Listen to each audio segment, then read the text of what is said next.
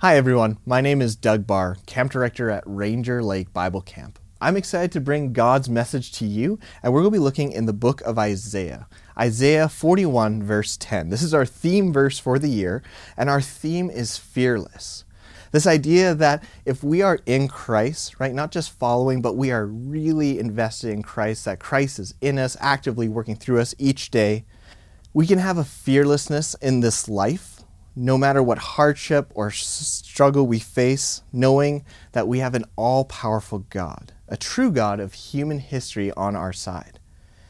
We can have a hope in God, the omnipotent God, which is all-powerful, that He will bring about His new kingdom in a new age, and we can have joy in it. Therefore, nothing in this world should bring us fear. And we're going to explore that truth in particular here in Isaiah. So Isaiah 41 verse 10. It says this, "So do not fear, for I am with you. Do not be dismayed, for I am your God. I will strengthen you and help you. I will uphold you with my righteous right hand." Now, some of you might be wondering, why Isaiah? The Old Testament's kind of an odd choice for a Bible camp. And on top of that, you might be thinking it's a little weird that we chose a prophecy literature. But I truly believe that the Old Testament has so much richness to it and often is underutilized. I know that's true in my own life. So I want to teach you a little rhyme to just remind us why the Old Testament and New Testament together are so important. It goes like this. The new is the old contained. The old is the new explained. Let me say it one more time.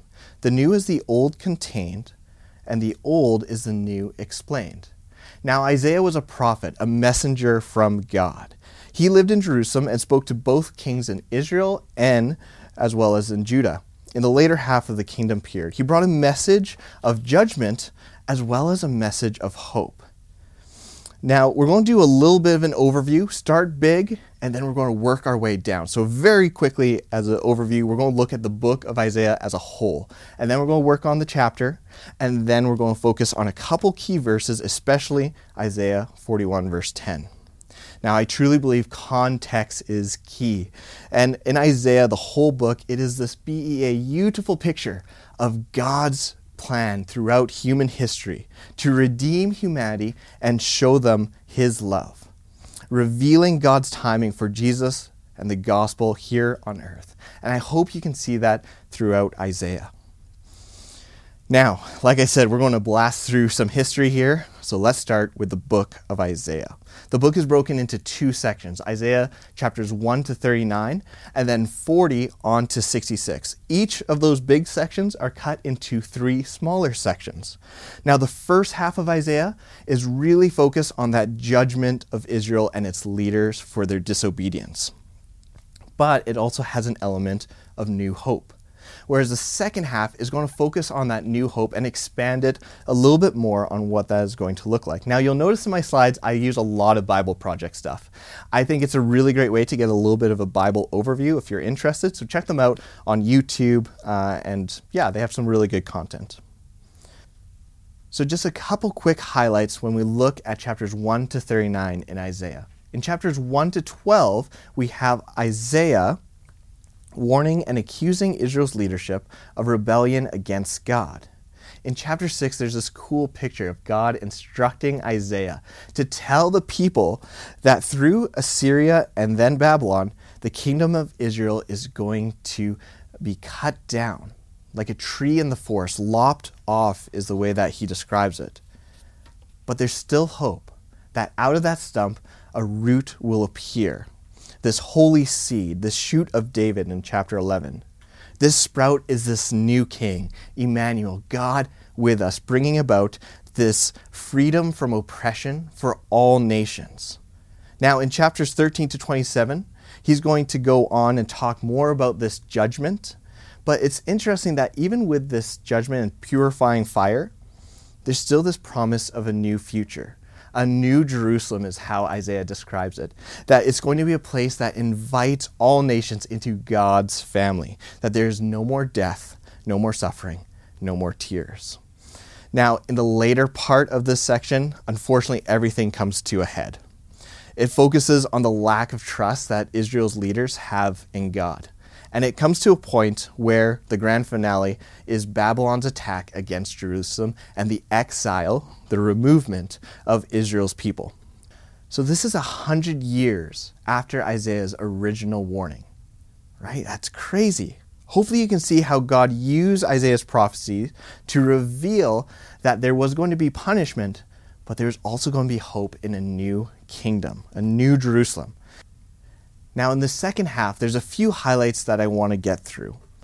When you look at the second half, it's this announcement of hope, this idea that there's going to be hope even in the midst of such suffering.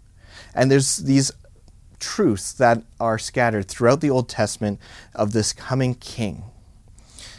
Now, the future king is supposed to be coming from David's line, as 2 Samuel 7 tells us, and he's going to lead his people into this new Jerusalem. Not only is he from David's line, but on top of that, he's going to be a light to the world, bringing all nations, as I said, into this covenant with God, as promised in Genesis 12. Now, chapters 40 to 48 is this cool hope where Israel has comfort in knowing that the exile is over. You get to come back home. And that's exciting. He's going to do it through the kingdom of Persia to bring them back to the place of Jerusalem. Now, the idea is that Israel would come back and be a light to the world, sharing everyone what God has done. But unfortunately, it doesn't go that way. Instead, the people complain. They accuse God of abandoning them, as it says in Isaiah 40, verse 27. Israel's kind of lost their hope through this oppression and through this time of exile. And I know it's really easy to judge them for losing hope, but how often today do we lose hope so easily in God? Now, in chapters 41 to 47, God is going to address the accusation that he's abandoned Israel. And he's going to sort of present it like a court case. He's going to explain to Israel why the exile wasn't abandonment, but rather it was judgment. It was because of what they had done. And that for Israel's sake, he brought about Persia to bring them back from Babylon. Therefore, Israel should conclude that their God, the true God, is the God of history, not the idols of nations that others pray with no answer. This is where we're going to be focusing in today. Now, the later part of the book of Isaiah talks about this servant king. So Israel is not going to complete the mission.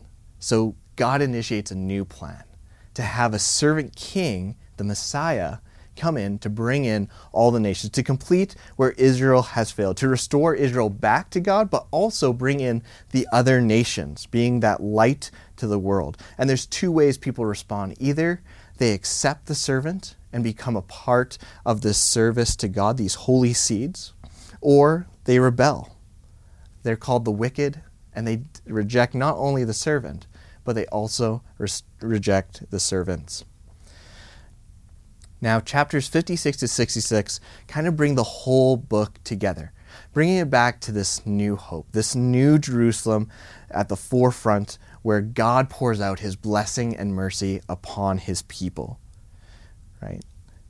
That the servants will inherit this new creation, that God will reign over the nations, and people will join into God's family. It's this beautiful picture. Now, I hope when you're looking at the book of Isaiah, that you can see God's hand in everything, all through humanity, and you can look back and see how Jesus and the gospel are so central to it. A broken humanity rebels against God, and yet God initiates a redemption plan through a Messiah and a Savior. Now, this is around 700 years before Jesus comes about. I think that's such an amazing proof of just the testament of God's power and orchestration through the history of humanity. Now, looking at the chapter that we're jumping into, it's focused on this court trial, right? Where God is defending himself because of the accusations that Israel's making. He's going to talk about the idols, right? Idols of other nations that do not answer, and how he has orchestrated everything, including Persia taking over Babylon, so that they could come home. He's then going to go on to taunt the idols in verses 5 to 7, talk about not worshiping things that are merely material. Verses 8 through 20 in chapter 41, God is going to encourage his servants. He's going to tell them that nothing can surpass his unstoppable power and his love. And last but not least, he's going to put the idols on trial. And they're not going to be able to respond because they are just idols. And he's going to condemn everyone that puts their trust in them. Even Persia is used for God's will at the very end, confirming that God's power is over all false gods. Now, let's read out of Isaiah chapter 41, verses 4 to 13. Who has done this and carried it through, calling forth the generations from the beginning? I, the Lord, with the first of them and with the last, I am he. The islands, which are territories that are far away, have seen it and fear. The ends of the earth tremble. They approach and come forward. Each helps the other and says to his brother, "Be strong." The craftsman encourages the goldsmith, and he who smiths with the hammer spurs on him who strikes the anvil. He says of the welding, "It is good." He nails down the idol, so it will not topple. But you, O Israel, my servant Jacob, whom I have chosen, you descendants of Abraham, my friend, I took you from the ends of the earth. From its farthest corners I called you. I said, "You are my servant." I have chosen you, and I have not rejected you. So do not fear, for I am with you. Do not be dismayed, for I am your God. I will strengthen you and help you. I will uphold you with my righteous right hand. All who rage against you will surely be ashamed and disgraced. Those who oppose you will be as nothing and perish. Though you search for your enemies, you will not find them. Those who wage war against you will be as nothing at all. For I am the Lord, your God, who takes hold of your right hand and says to you, "Do not fear, I will help." I love this passage. Now, there's a few things I want to highlight as we go through. Verse 4 in particular, the second half, God says, "I am the first and I am the last." What he's saying here is he has authority of everything. Because he is the first and the last, everything in between is his. This means he has absolutely a plan in human history, and that he directs humans' paths, even our individual paths, towards his fulfillment and his kingdom. Our lives are not given into blind fate or random, meaningless, or endless cycles with no resolution. Instead, God is the first and he is the last, directing us towards his goodness. Now, verses 5 to 7, he's going to put on the irony pretty heavy here when he's talking about these idols. He talks about the other nations. He talks about how these craftsmen, these skilled workers, whether that's a craftsman or the gold worker, have to team up to build this idol. And then they're like, yes, this idol is good. But even then, it still won't stand on its own. So they have to nail it to the table. And that is their God. But how often do we as people do the same thing? We see something with God's power and glory, and instead of worshiping God, we reject him and make it our God and our idol. Often we lift up the creation above the Creator. Maybe that's a trust in technology, maybe a trust in our own abilities or strengths. There's a lot of ways to easily make idols in our lives. And we're going to talk about that a little bit later on. Now, verse 10, we're going to split it into two parts. First half, second half. So the first part says, "Do not fear, I am with you." This is our theme, remember, our focus. When God tells us not to fear, he wants us to take that seriously. Fear, worry, anxiety often leads to sin, in view of the fact that often we're missing promises that God has spoken over us, that we're forgetting those. So I want to make it clear, though. I'm not saying that if you struggle with worry or anxiety that you automatically sin. What I am saying is that this passage is telling us not to allow fear to rule over us. It's important. Fear can often become the idol we worship. It might be the thing that holds us back without us even knowing it. We fear not because the Lord has told us, "I am with you." Let that truth sink in today. I am with you. You are never alone. So what else do we need? If God is for us, who can stand against us? We have just read about God's power over nations, idols, creation, and human history. That is the God that we get to trust in, that he says, I am with you. I think the problem is often that we just think God is too small. He goes on to say, do not be dismayed. It can be translated in a few different ways, whether you look at it as do not be anxious or look about, do not be afraid, or do not look away. I like that one. Do not look away. There's this story of this time when a girl got stuck on the wall at camp. This was years ago, and this girl was in wall climbing, but she was afraid of wall climbing. And the whole week, she more or less just sat on the bench. But on the final day, she built up the courage to climb that wall. Now, unfortunately, she got stuck on the wall.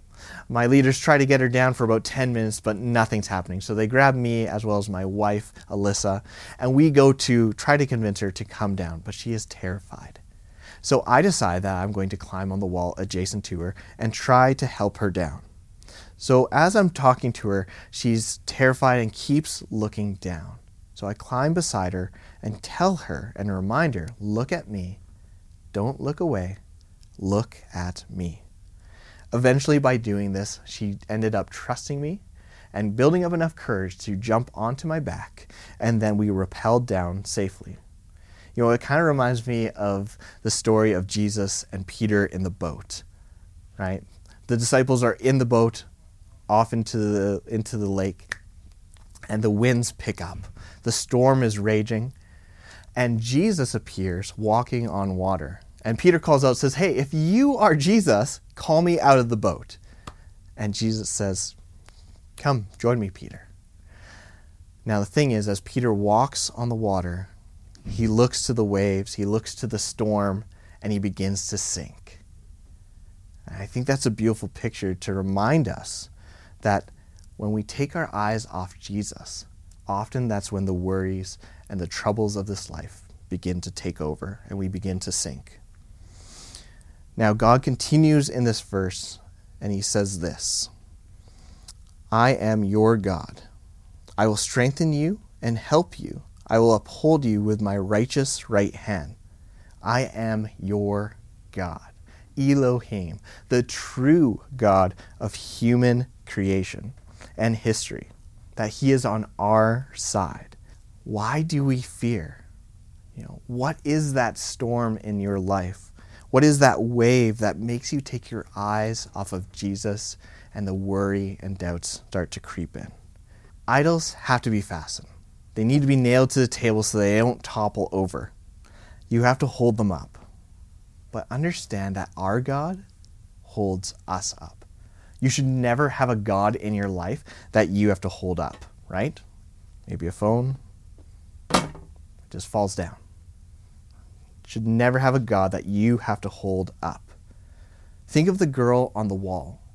Do you think that she relied on her own strength, or was she relying on my strength to get her off that wall? Rely on God's strength. He holds us up, full stop. God helps us and strengthens us. All we have to do is trust in the promises of who he is and the promises he has for his people. Isaiah 41:10. What does this mean for us here today? I'm going to give you 3 points of challenge.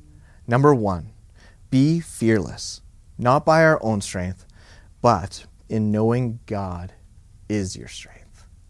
Let me say that one more time. Be fearless, not by your own strength, but in knowing God is your strength.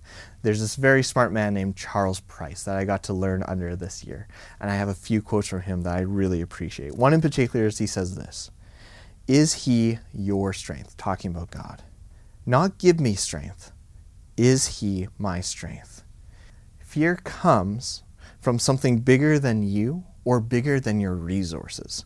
So my challenge is that if you live in Christ and there's still fear in your life, how big is your God? Or second to that, do you trust him? Do you trust God to be God? My second point is this. Know that God does the majority of the work. And I'm so thankful of that. This chapter is known as the great I will chapter. At least 14 times God reinforces his authority by saying, I will, right? Whether he says, I will strengthen you, I will help you, I will uphold you with my righteous right hand. Over and over again, he says this, I will. And this really smart man named Alan puts it this way. When God says, I will, he says it with the authority of omnipotence. He has foreseen every difficulty.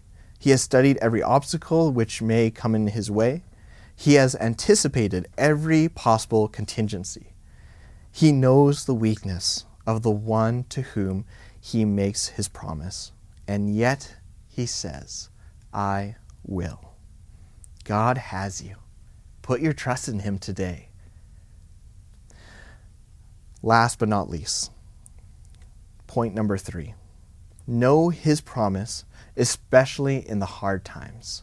This is so important. Charles Price puts it this way, God has a wonderful plan. It just might not be wonderful for you.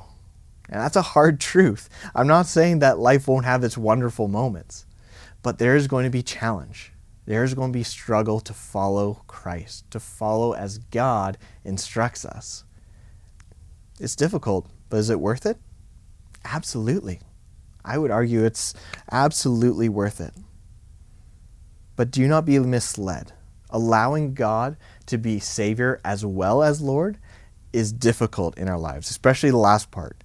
Allowing Christ to be Lord means dying to ourselves daily, picking up our cross.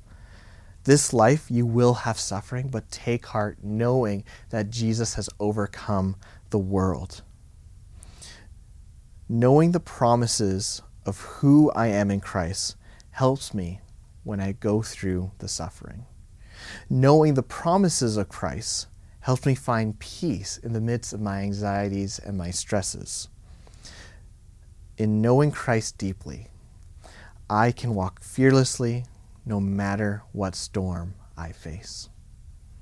I have a few prayer practices that I use on a weekly basis to remind myself of God's promises to his people, to remind me who I am in Christ and how much he loves me. One of those prayer practices actually comes out of Isaiah. It's the Isaiah prayer that goes from chapter 43, verse 1 and 4, and then 49, 14 to 16. And you know what? Maybe we'll end our time with that prayer practice. As we conclude, hindsight is 20/20. Being able to look back and see God orchestrate is a beautiful thing, and that's why I love the Bible so much.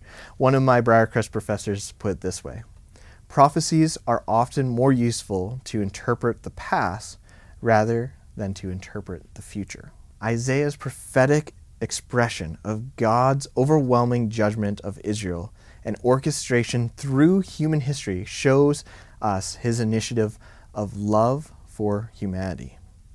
Therefore, as God's servants, we should be fearless in this life, no matter what hardship we face, knowing that everything can be used for God's glory and kingdom to come. Trust in God, the Holy One, who will not be silent to your cries. He's not like those idols that don't listen. He wants to hear from his children. Trust in a God that can bring coherence to your life, and especially in those moments of uncertainty and hardship. Now, I know this may not happen in our timing. We might be asking why, and we may not get a response right away. But just wait. Wait on the Lord is my challenge to you. Time and time again, God has used my challenges, my suffering, to bring not only myself, but others closer to Christ and bring his kingdom closer to here on earth. This is our challenge for everyone that runs into Ranger Lake Bible Camp this year, to be fearless through Christ. I know it's convicting for me because there's a lot of areas where I struggle with fear and anxieties, and I have to put those to death, knowing that Christ is bigger, knowing that Christ is the one that does the work in me day to day, and all I have to do is keep my eyes on him. Now, let's pray. But now, this is what the Lord says: He who created you, O Jacob, he who formed you, O Israel, Fear not, for I have redeemed you. I have summoned you by name. You are mine. When you pass through the waters, I will be with you. When you pass through the rivers, they will not sweep over you. When you walk through the fire, you will not be burned. The flames will not set you ablaze. For I am the Lord your God, the Holy One of Israel, your Savior. You are precious and honored in my sight, and I love you. But Zion said, the Lord has forsaken me. The Lord has forgotten me. Can a mother forget the baby at her breast and have no compassion on the child she has born? Though she may forget, I will not forget you. See, I have engraved you on the palms of my hands.